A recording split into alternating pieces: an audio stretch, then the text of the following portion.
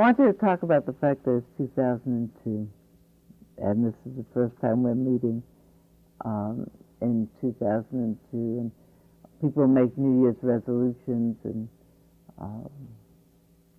this isn't for everybody a new year, by the way. It's a new year on the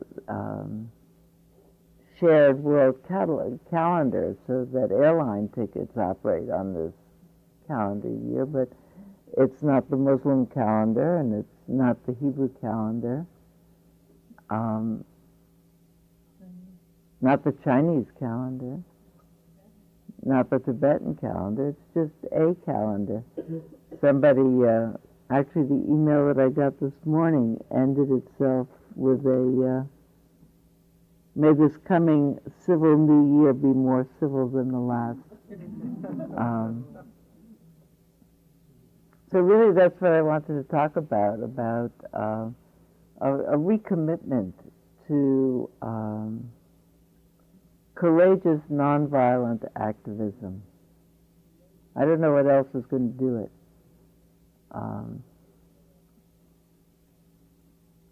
A little bit we talked last week about movies and about that sometime soon we would talk about Lord of the Rings. And, sometime soon we will talk about Lord of the Rings. Today not so much, except that I came away from thinking about that. My husband was surprised that I liked it. He said, "I'm surprised that you liked it so much. It has a lot of tremendous violent scenes." And he said, "I'm surprised you liked it that much." And I thought none of the violence in that movie was gratuitous, and it was so clearly mythic that it didn't feel like it was real people. It's mythic.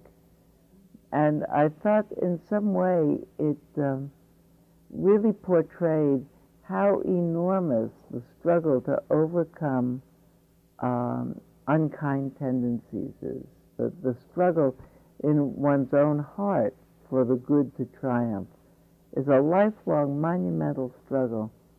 Think about it not so much, maybe, I think about evil in the world, and talk about, well, we'll have to combat the forces of evil in the world.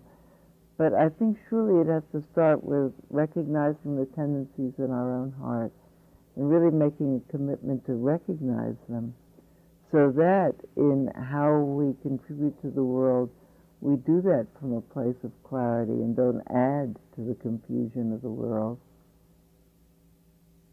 And do it really out of a conviction that that impulse or that compulsion to do something self-serving rather than something benevolent can really be overcome.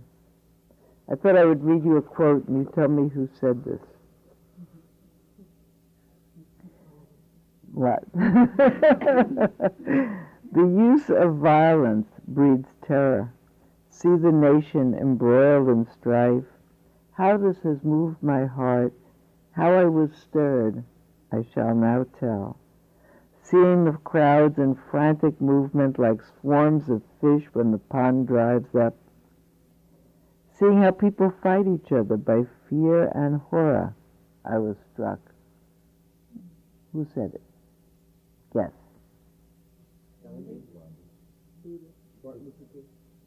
It could have been Gandhi, and it could have been Martin Luther King. Could have been Abraham Joshua Heschel, whose death anniversary is today, 28 years today. And not only could it have been the Buddha, it was. It was the Buddha. That was the Buddha, 2,500 years ago. Abraham Joshua Heschel was a rabbi born in Europe, came to this country, taught many years, graduate of Hebrew Union College in Cincinnati, taught many years at the Jewish Theological Seminary in New York, was one of the people that you see in the front line of pictures of Martin Luther King walking from Selma to Montgomery. linked arms on one side with William Sloane Coffey, on the other side with Abraham Heschel, whose remark on after that day, I felt I was praying with my feet, has become a really often quoted remark in terms of the need to somehow move together our sense of the magic of being in a life and our gratitude for the magic of being in a life with some action that converts the whole world to an experience of gratitude about being in a life. That really makes the suffering of life, just the suffering of being in a body, getting old, or not getting old and dying. They're the sufferings that being in a life are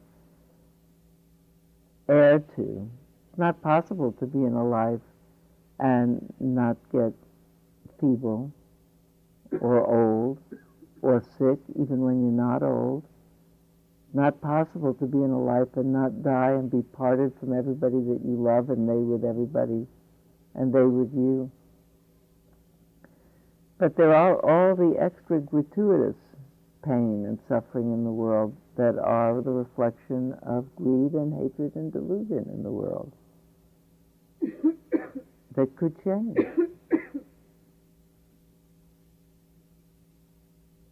Not so much that greed and hatred and delusion, or greed and hatred as impulses will go away, but that what we'll be able to do more is recognize them as part of the impulses that are part of being a human being, and also recognize the fact that out of awareness of the suffering that being asleep to those impulses causes, we could wake up to them and not do them and make a different world. We could convert ourselves to kindness, have a radical conversion. I think the Buddha was a tremendous peace advocate. I don't think he was the first of the peace advocates, but one of the very great peace advocates of the world.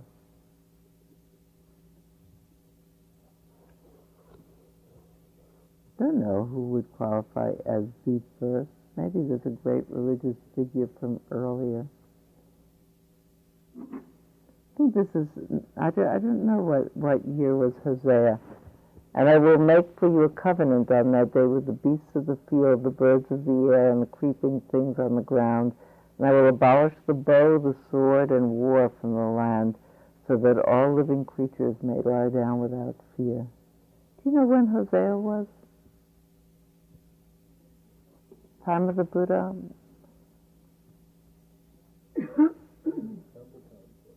500 years before the Common Era. Yeah. Isaiah about that time as well? Yeah. Maybe every once in a while, every couple of... I once read someone who said every 500 years the world shakes itself and says, wait a minute, not doing this right. There is another way to do this.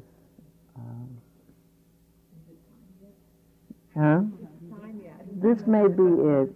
You know, one of the things that I thought so much about after 9/11, I wonder if there'll ever be a time that we'll be here, or I'll be anywhere, that we won't talk about that day. I don't think that the pain of the world began on that day, for sure. But it was one of those days where the whole world collectively got shaken. And I think, I hope that the best thing that happened is we got shaken awake a little bit.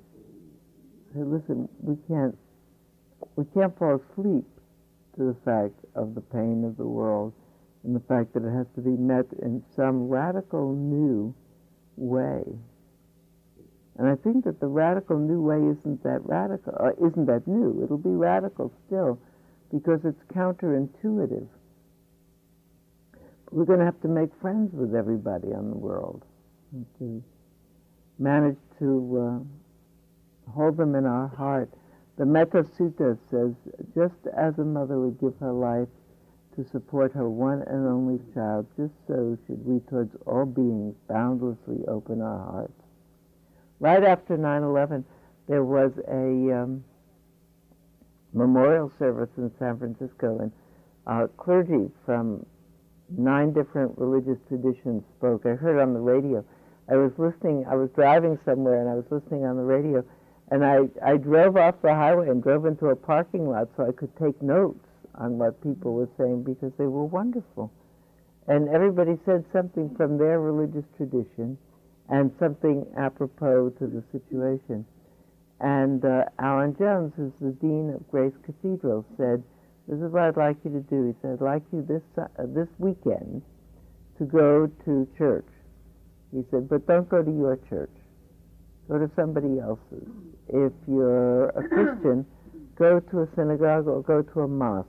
If you're a Muslim, go to a church or go to a synagogue. Go someplace else, in somebody else's place, and be with them and pray with them. And that was a wonderful image. And we somehow have to go places together. We can't, to be a new image.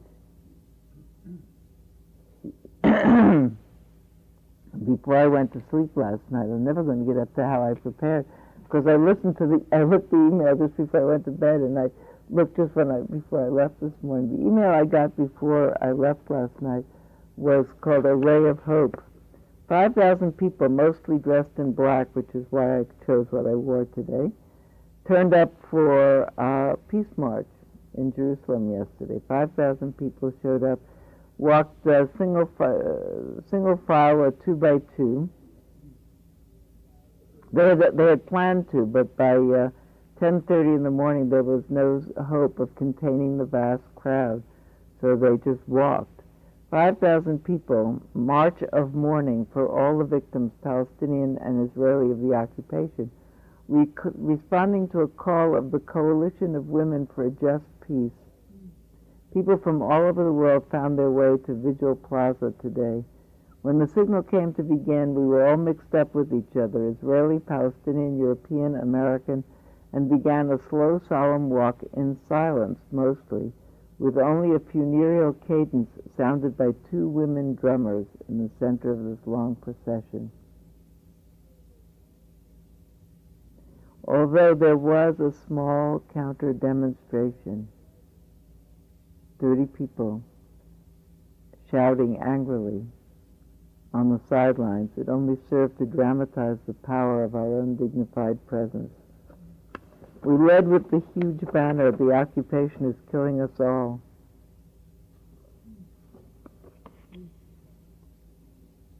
Then it went on to talk about it was a beautiful day.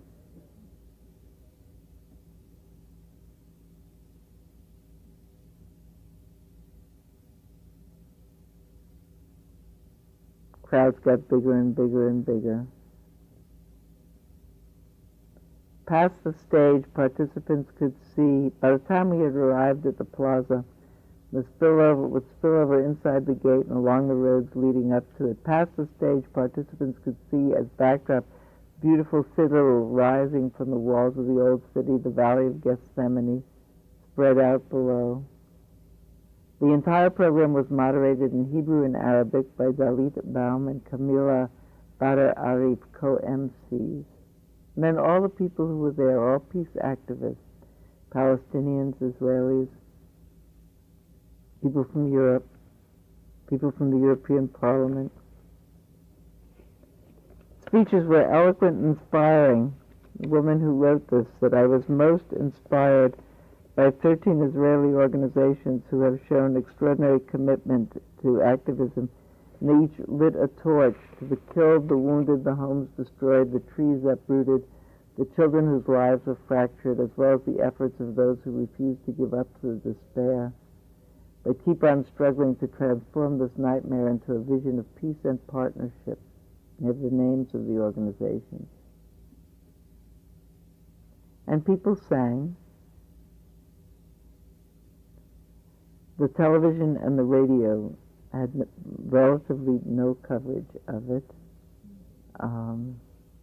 which is true everywhere.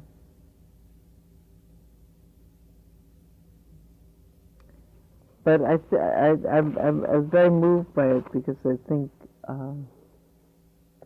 I have such a sense that at some point, and maybe we're coming to that point, it becomes so clear that there is no alternative but getting over what really is the impulse of the heart to respond with revenge, to continue the grudge.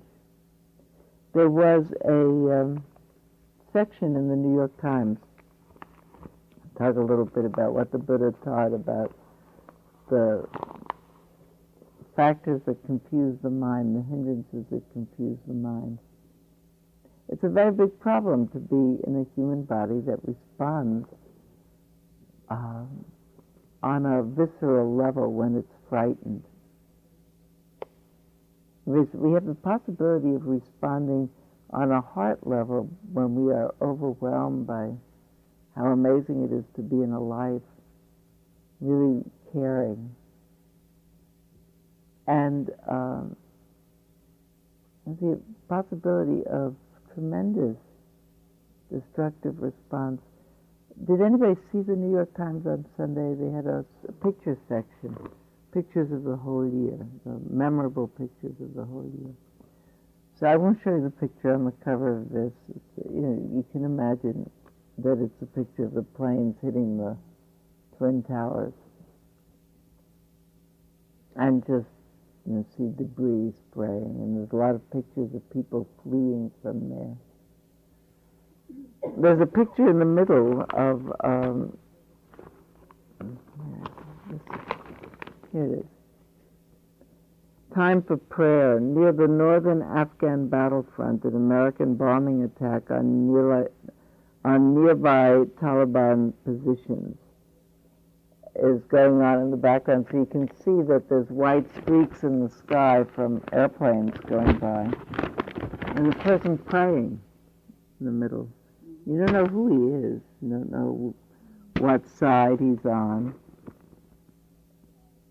But the impulse to prayer, for whatever, for the sense of awareness that I'm not in control, the sense of awareness that I can't do anything about this, maybe even a sense of such trust that there must be a way bigger than what I see right in front of me. But there's something left to pray too. I think we have the impulse to pray. The thing that struck me, though, is on the very next page from that impulse to pray are three pictures that are quite terrible. If you want it, I'll pass it around, but you don't have to look at it. This is three pictures called No Mercy.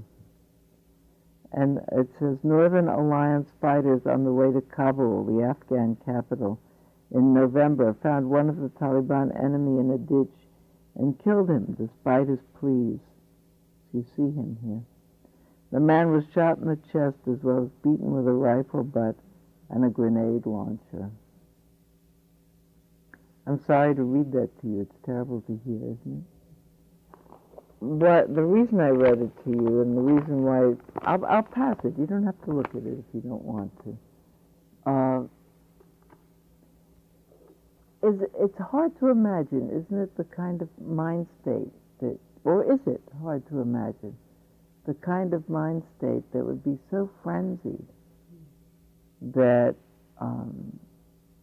a single unarmed person pleading for their life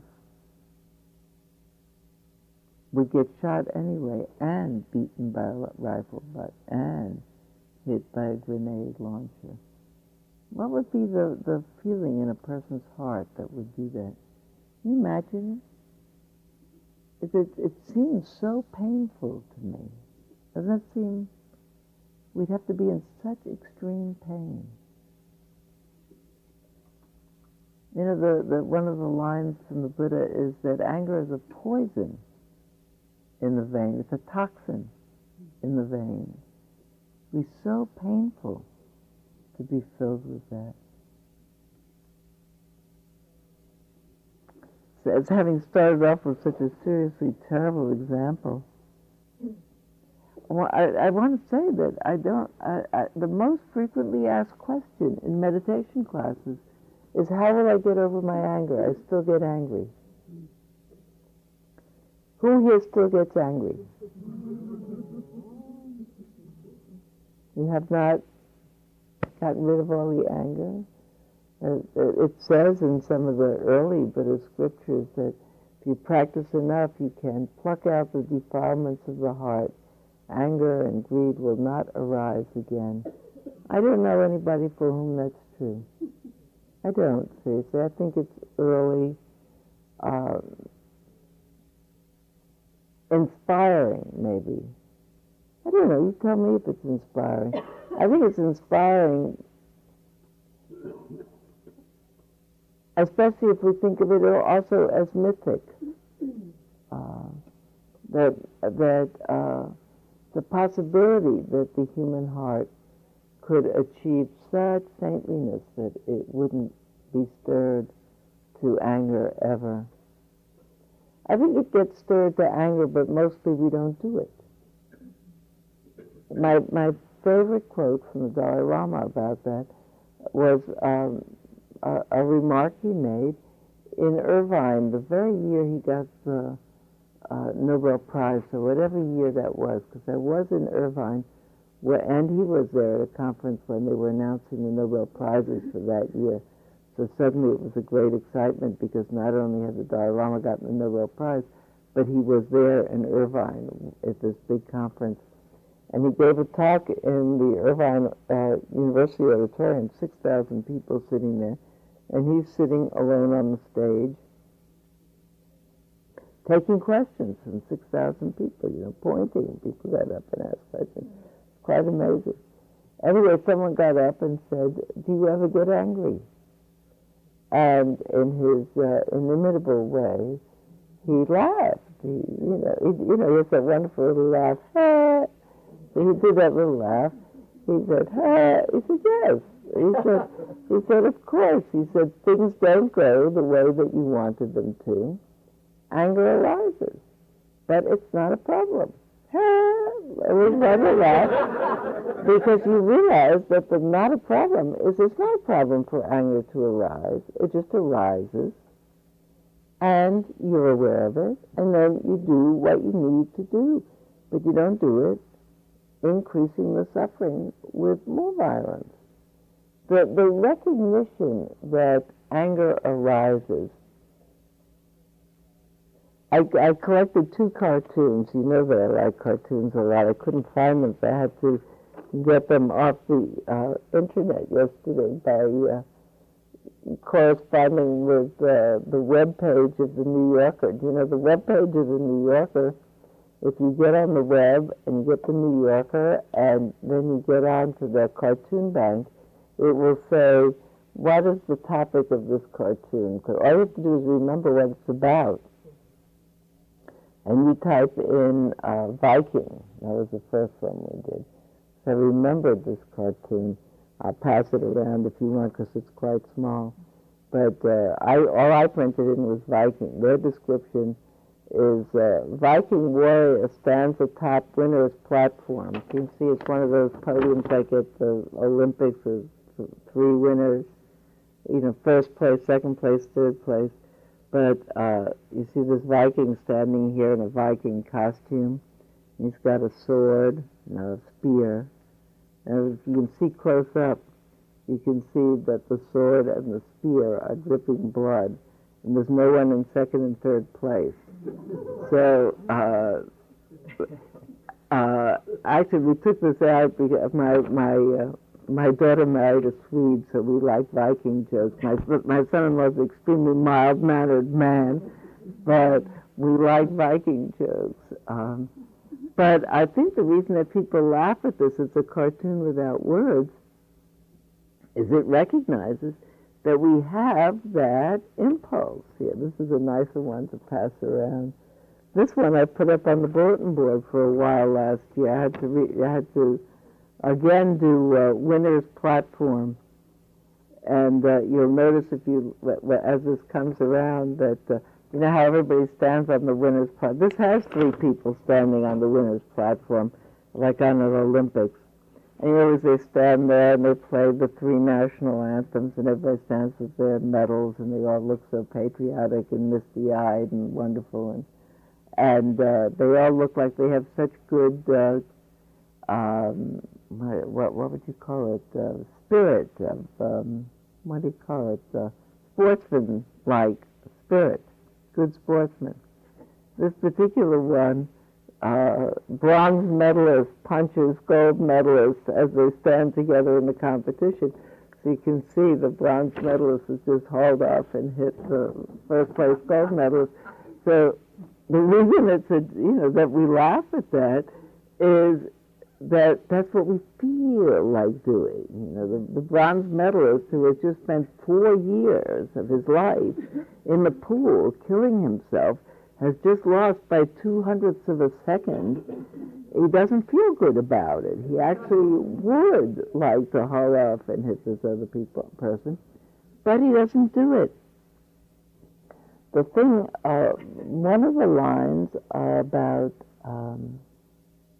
if you think about the first precept, I undertake the precept to abstain from harming living beings. It's really all the 5 precepts together, that one.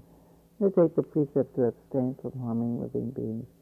We have that precept, I think, in recognition of the fact that part of our normal neurology is that when we are frightened by other human beings or jealous of them, we feel like harming them in some way. It comes up. It just does. We wish we had what they had, or we're upset that they hurt us in some way. And when we're a child, we just take it back, or hit, or cry. And when we're an adult, we have to stop doing that. It's too small of a planet to hit. To do something else. We have to overcome what we feel like doing and do something that works better. To make amends in some way. I think, I've been so struck by Alan Jones's saying we have to go to other people's places and somehow champion the other person's cause.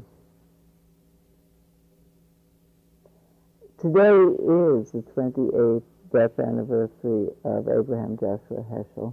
That was the email that I got. I knew it was today or tomorrow. I couldn't remember which one it was. So this morning I checked my email. There on somebody's listserv, sure enough. And I didn't know this about him, that in 1971 he was honorary chairman of Trees for Vietnam, a campaign which sent money to the Vietnamese to replant trees that were being deliberately destroyed by the U.S. government in its war against Vietnam.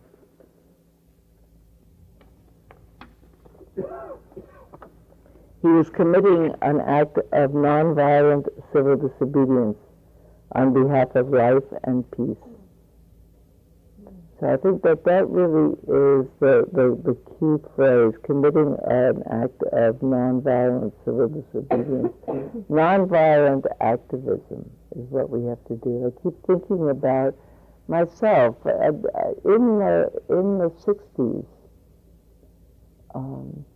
the 60s, in the time of Vietnam, I think I was a nonviolent activist. I think I'm on the whatever films the government has for people who marched in Market Street and people who marched in Mill Valley. And I was at the time, for a while, the president of the Marin County Mothers for Peace. I was marching with babies and baby buggies at the time. And then I would have said, in decades following that, I think, that not so much of an activist on the outside anymore, that I'm an activist more in terms of teaching people how to watch the impulses of their own heart and dealing with the impulses of my own heart, and hopeful that if I really could learn and communicate to other people, really paying attention to what are the impulses of their heart, that would be the same as manning the battlements on the outside. I'm not sure that what isn't called for from me, I don't know about for anybody else, as we enter into this new year, is somehow taking more of a stand on the outside than I have. Maybe it's time to do that, new time of life. Been experimenting with this keffiyeh. You remember it's Jack's keffiyeh? You see him wearing it in the last couple of... I'm not sure where he got it. I think he got it from his Palestinian friend with whom he's been teaching.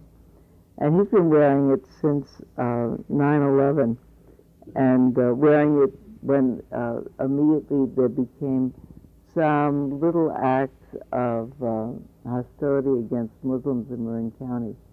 And so he began wearing it. He said, I'm not wearing it on my head. He said, I'm wearing it around.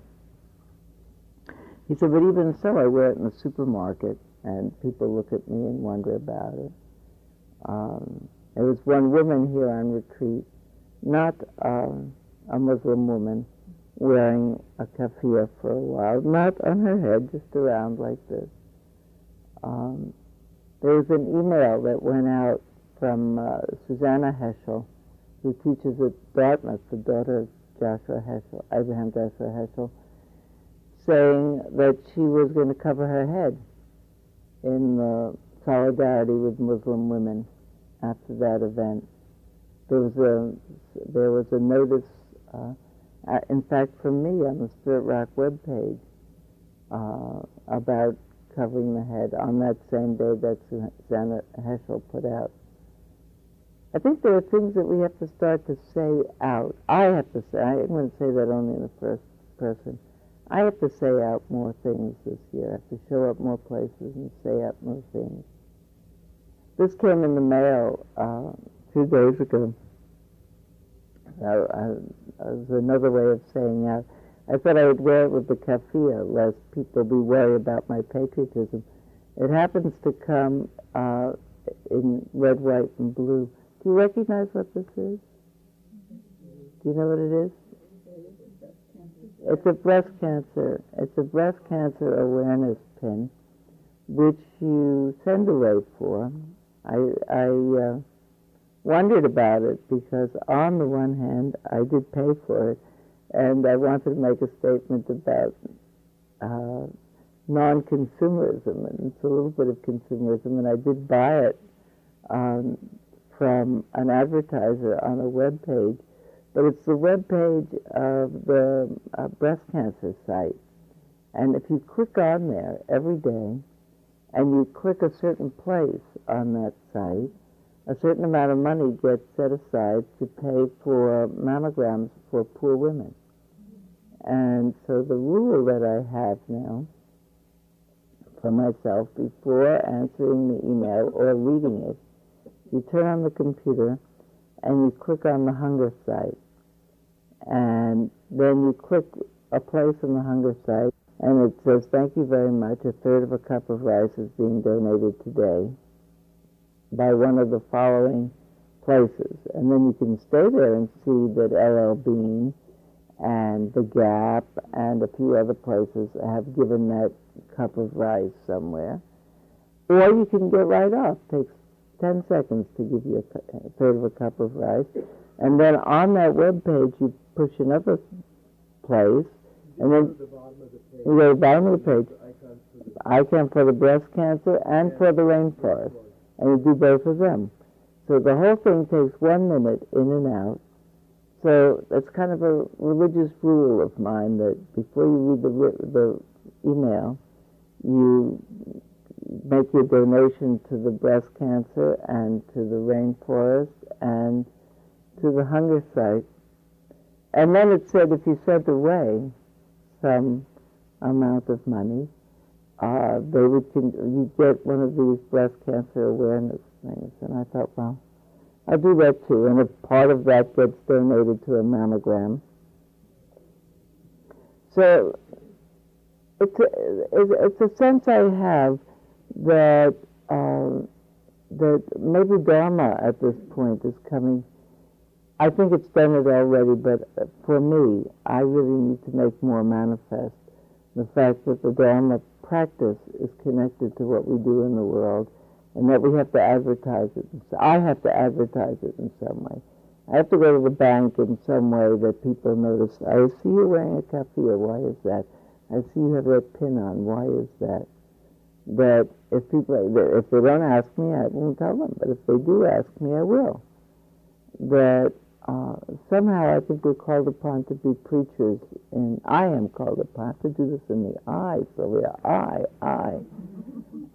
am called upon to be more of a preacher in this new year, so that it is more civil than it used to be. Yeah. Maybe we should make a list of 108 things that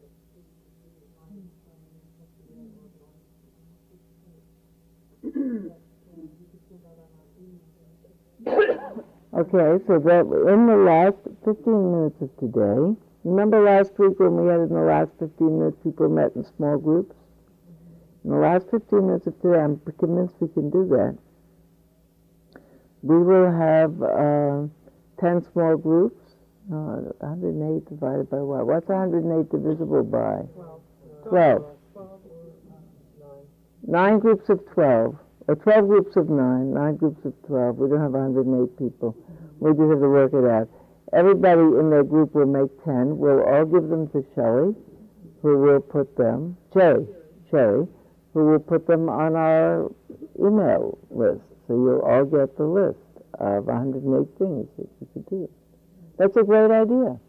Imagine that if we did 108 ways to make manifest our intention to have a new world happen. I want to go back to why it's so hard to overcome those impulses of the heart. There has to be a place to stand that on. I want to teach a little Buddha Dharma about it. But Miriam, what? Well, I was thinking that on October 8th, I was flying from San Francisco to Berlin, and I think the United States bombed Afghanistan on October 7th. And I also got that email that we should cover our heads in sisterhood or whatever with the Afghanistan women. And so I did that, and I was in the San Francisco airport with a head covering, and I felt very, very self-conscious. Mm-hmm. It was a very difficult thing to do because I had a lot of anxiety about flying on that day, and yet I really felt so committed to this that I was able to kind of overcome all of my discomfort, and yet I really felt like I was calling a lot of attention to myself.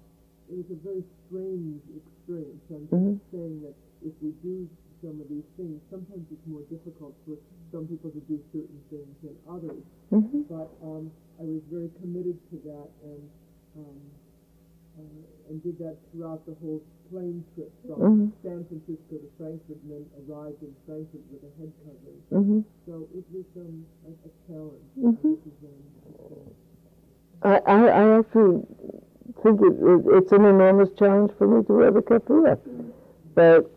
And for myself, I am interested in challenging myself. I will have to deal with fear and with a certain amount of discomfort, with a certain amount of explanation. But at this point, I have a sense that that's really part of my own practice. My practice otherwise is easy. This is the most. You want to think about jobs? Do I not have the plum job in the world? I do. I mean, I have friends who've been teaching Dharma in Medellin, and friends who've been teaching Dharma in Uzbekistan, and friends who've been sleeping on the floor of train stations in remote places in Mongolia because there are universities that they want to have the people come and teach Dharma. And I think to myself, I'm so happy that my friends are doing that because it relieves me of the burden of feeling that I have to do that. And if you've been here long enough, you know I've joked about that. I don't have to do that because so-and-so will do it. Well, at this point, I think so-and-so won't do it. I have to do it. And I have to do it because I think it's a doable thing. You want to hear the Buddha on that? This is so inspiring. He says, where was that piece that I just read you about? That you could give that up. Wait. I've lost that wonderful part. Wait, we'll find it. This is about what's wholesome and what's not wholesome. So he's just said what's not wholesome.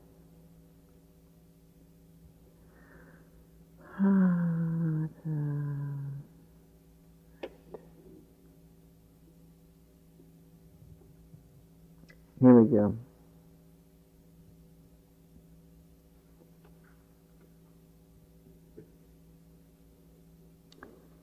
First of all, it says, the Buddha understood well the psychology of strength, which basically has not changed through the millennia. All wrongful acts from killing down are committed out of lust for power, the enjoyment of power, the wish to secure it, the drive to expand it. This power craze, of course, is an obsessive delusion intricately bound up with authority. It threatens to overcome all those who exercise authority over others, from the old-style monarchs to the modern dictator. Even the petty bureaucrat does not escape. He too delights, or she, really, delights in wielding his or her own share of power and displaying his or her own stamp of authority. But then, here in the commentary, it's talking about what the Buddha said. It said, abandon what is unwholesome, O monks. Jack reads that always as, O friends, but the truth is it says, O monks. Abandon what is unwholesome, O monks. One can abandon the unwholesome. If it were not possible, I would not ask you to do it. If this abandoning of the unwholesome would bring harm and suffering, I would not ask you to abandon it. But as the abandoning of the unwholesome brings benefit and happiness, therefore I say, abandon what is unwholesome. Cultivate what is wholesome, O monks. One can discover the wholesome. If it were not possible, I would not ask you to do so. If this cultivation of the wholesome would bring harm and suffering, I wouldn't ask you to cultivate it. But since it is possible, and does bring benefit to happiness, therefore I say, cultivate what is hopeful, what is wholesome. These hope-inspiring words of the Buddha about man's, people's, human, positive potential will be grasped if we remember the words wholesome and unwholesome are not limited to a narrow moral application. The wholesome that can be cultivated comprises everything beneficial, including those qualities of mind and heart which are indispensable for reaching the highest goal of final liberation. Do you know what that means? That's probably the most important sentence I've said all morning. Do you want to hear it again? Okay. So he said, abandon what's unwholesome. I wouldn't ask you to do it if it wasn't feasible, but it is feasible. Then it says, but listen, you have to know what it means, wholesome and unwholesome. They're not limited to a narrow moral application. Not just, that, you got what that means. The wholesome that can be cultivated comprises everything beneficial, including those qualities of mind and heart which are indispensable for reaching the highest goal of final liberation. So, here, now you teach each other. What are those benefits, what are those qualities of mind and heart that are indispensable for reaching those highest goals? I have two in mind. There's probably more. What are those? What qualities of mind and heart? Kindness, openness, compassion, faith, effort, unconditional love, what else? Joy at others' well-being. Everybody's laughing who was here at 7:30 this morning because we had a discussion about mudita, joy at others' well-being. Do you pass around those cartoons about, that we have this very desire to win at all costs? We sometimes have a little problem with joy at other people's well-being, like, it's all right that they should have the well-being, but I could have a little bit of it too, that it's the kind of a thing where you see on TV someone that's just won the lottery, and you find yourself thinking, what if someone, whoever it is, Ed McMahon rang your doorbell and said, here, it's $1 million, what would you do with it? You ever find yourself thinking that? Other people won the California lottery, well, what would I do with it?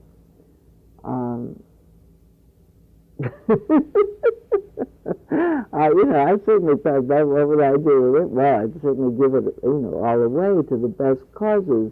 But maybe before I did that, I'd just do this, and this. Really, I give most of it away, 95% of it away. But first, generosity.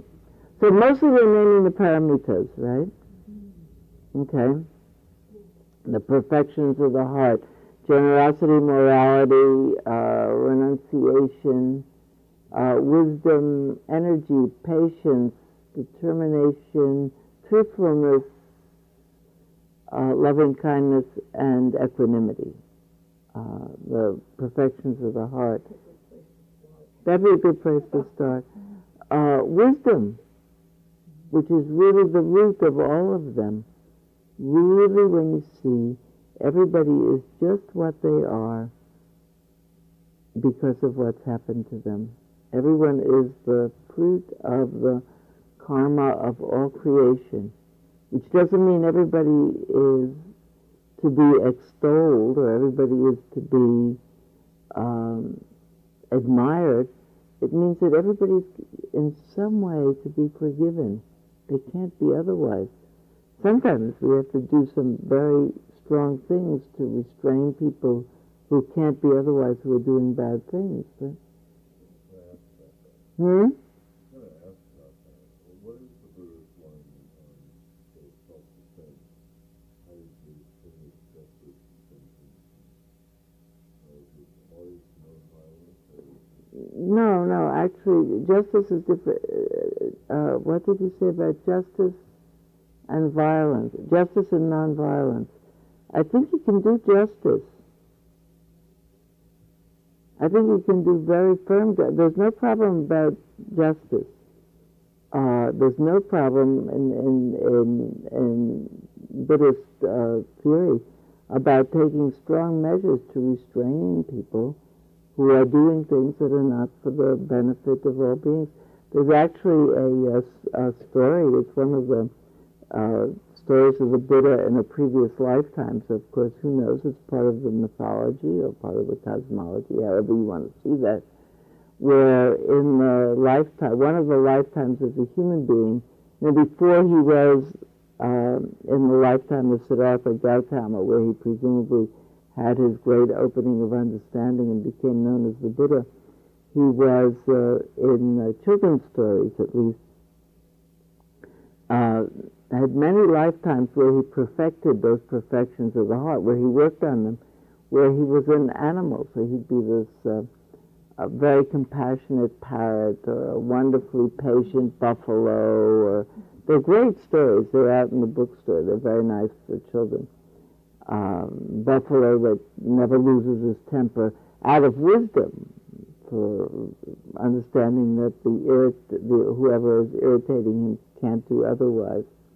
And then part of the Jataka stories is that in a previous lifetime, as a human being, the Buddha actually murdered somebody, where he was in a previous lifetime as a sea captain of a vessel at sea with 500 people on this great ferry, and someone some terrible murderer was about to,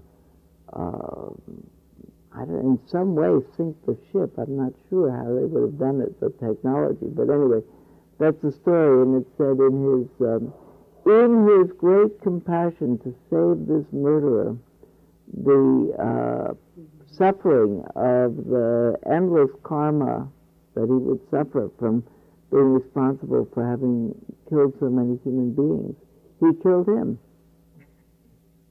So there is a story. No, who knows if, it's a story.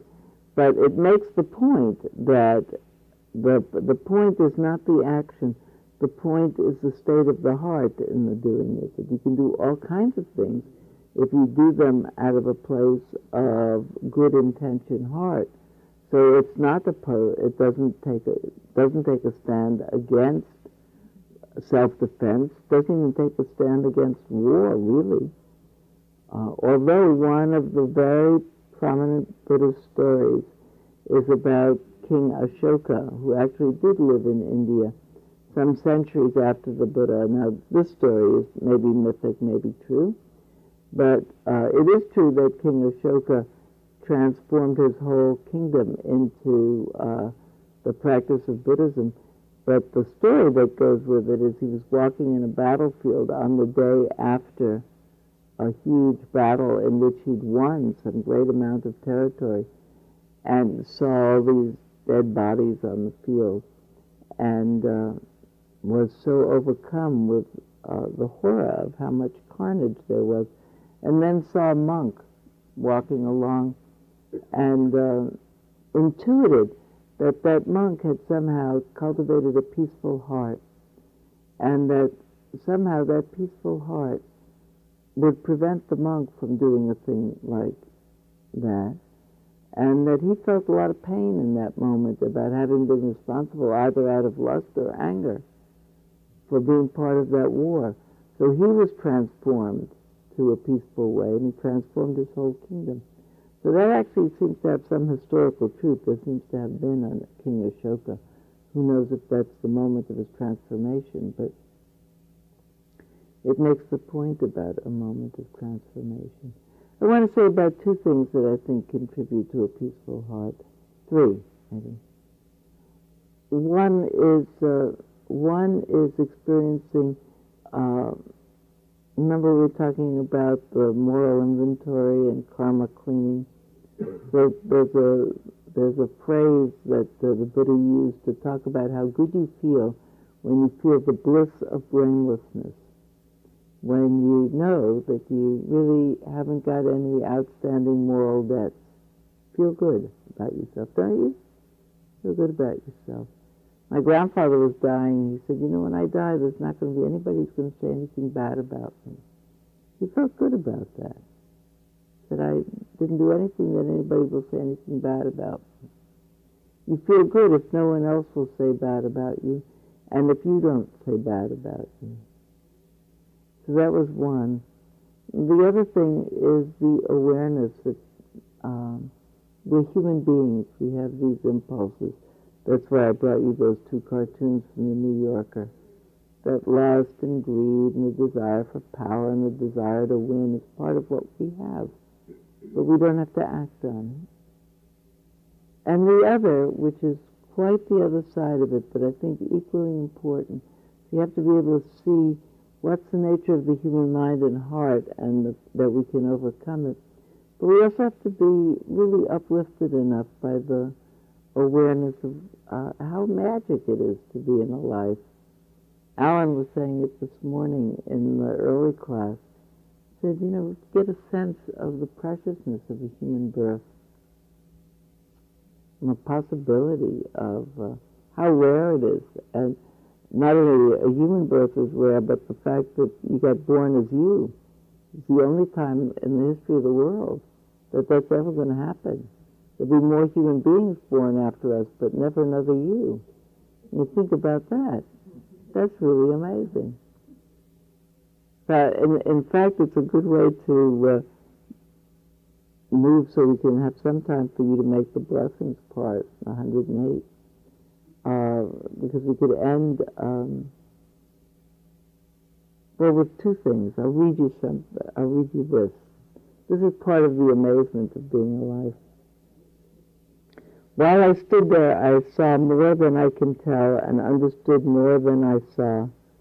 For I was seeing in a sacred manner the shapes of all things in the spirit, and the shapes of all shapes as they must live, and the shape of all shapes as they must live together like one being. And I saw that it was holy. Can I hear that again? Mm-hmm. While I stood there, I saw more than I can tell, and I understood more than I saw, for I was seeing in a sacred manner the shapes of all things in the spirit, and the shape of all things as they must live together like one being, and I saw that it was holy. So, I'm guessing again. Who do you think said that? Not Heschel, but it could have been. It was the radical amazement of Heschel. It could have been, but it wasn't. Try again. Not the Buddha, but it might have been. Because he actually, according to what they say, could see on all kinds of levels through what we see as the obvious level of being. Merton is a good guess, but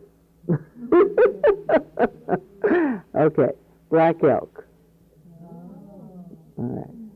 The reason I'm happy to bring that, and the reason I'm happy that we could guess Merton and the Buddha and Heschel, is that I think that everybody who sees that it's amazing that we're in a life.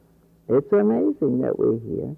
It's amazing that we're each of us, that somehow being in connection with that amazement makes it possible to stay in connection with the suffering, and really, at least for me, inspires the commitment to do something about that suffering, to change the story. So, we have 8 minutes. This would be like we have 7 minutes to do this. Let's count numbers. We're starting here. We're going to do 1, 2, 3, 4, 5. Here you go. Starting here. 1, 2, 3, 4, 5, 1, 2, 4. Well, we're going to have all right here. There's 5 groups. Okay. Go. 1, 2, 3, 4, 5, 6, 7, 4, 5. Maybeth. 2.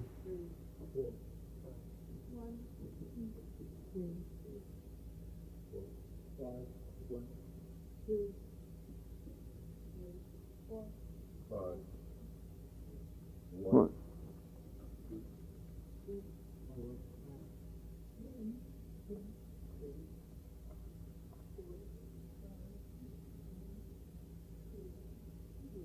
Okay, there we go. We have 5 groups, 5 minutes. With your group, group 1 in that corner, group 2 there, group 3 here, group 4 here, group 5 in the middle. Somebody as a scribe, make a list of things you could do, one might do to make a difference. And give to me right away. And give, at the end of the time, we'll come back. I'll ring a bell and we'll come back. Ready, set, go. It's a contest. Let's see who gets the most. It's a game. It's a contest. Be sure.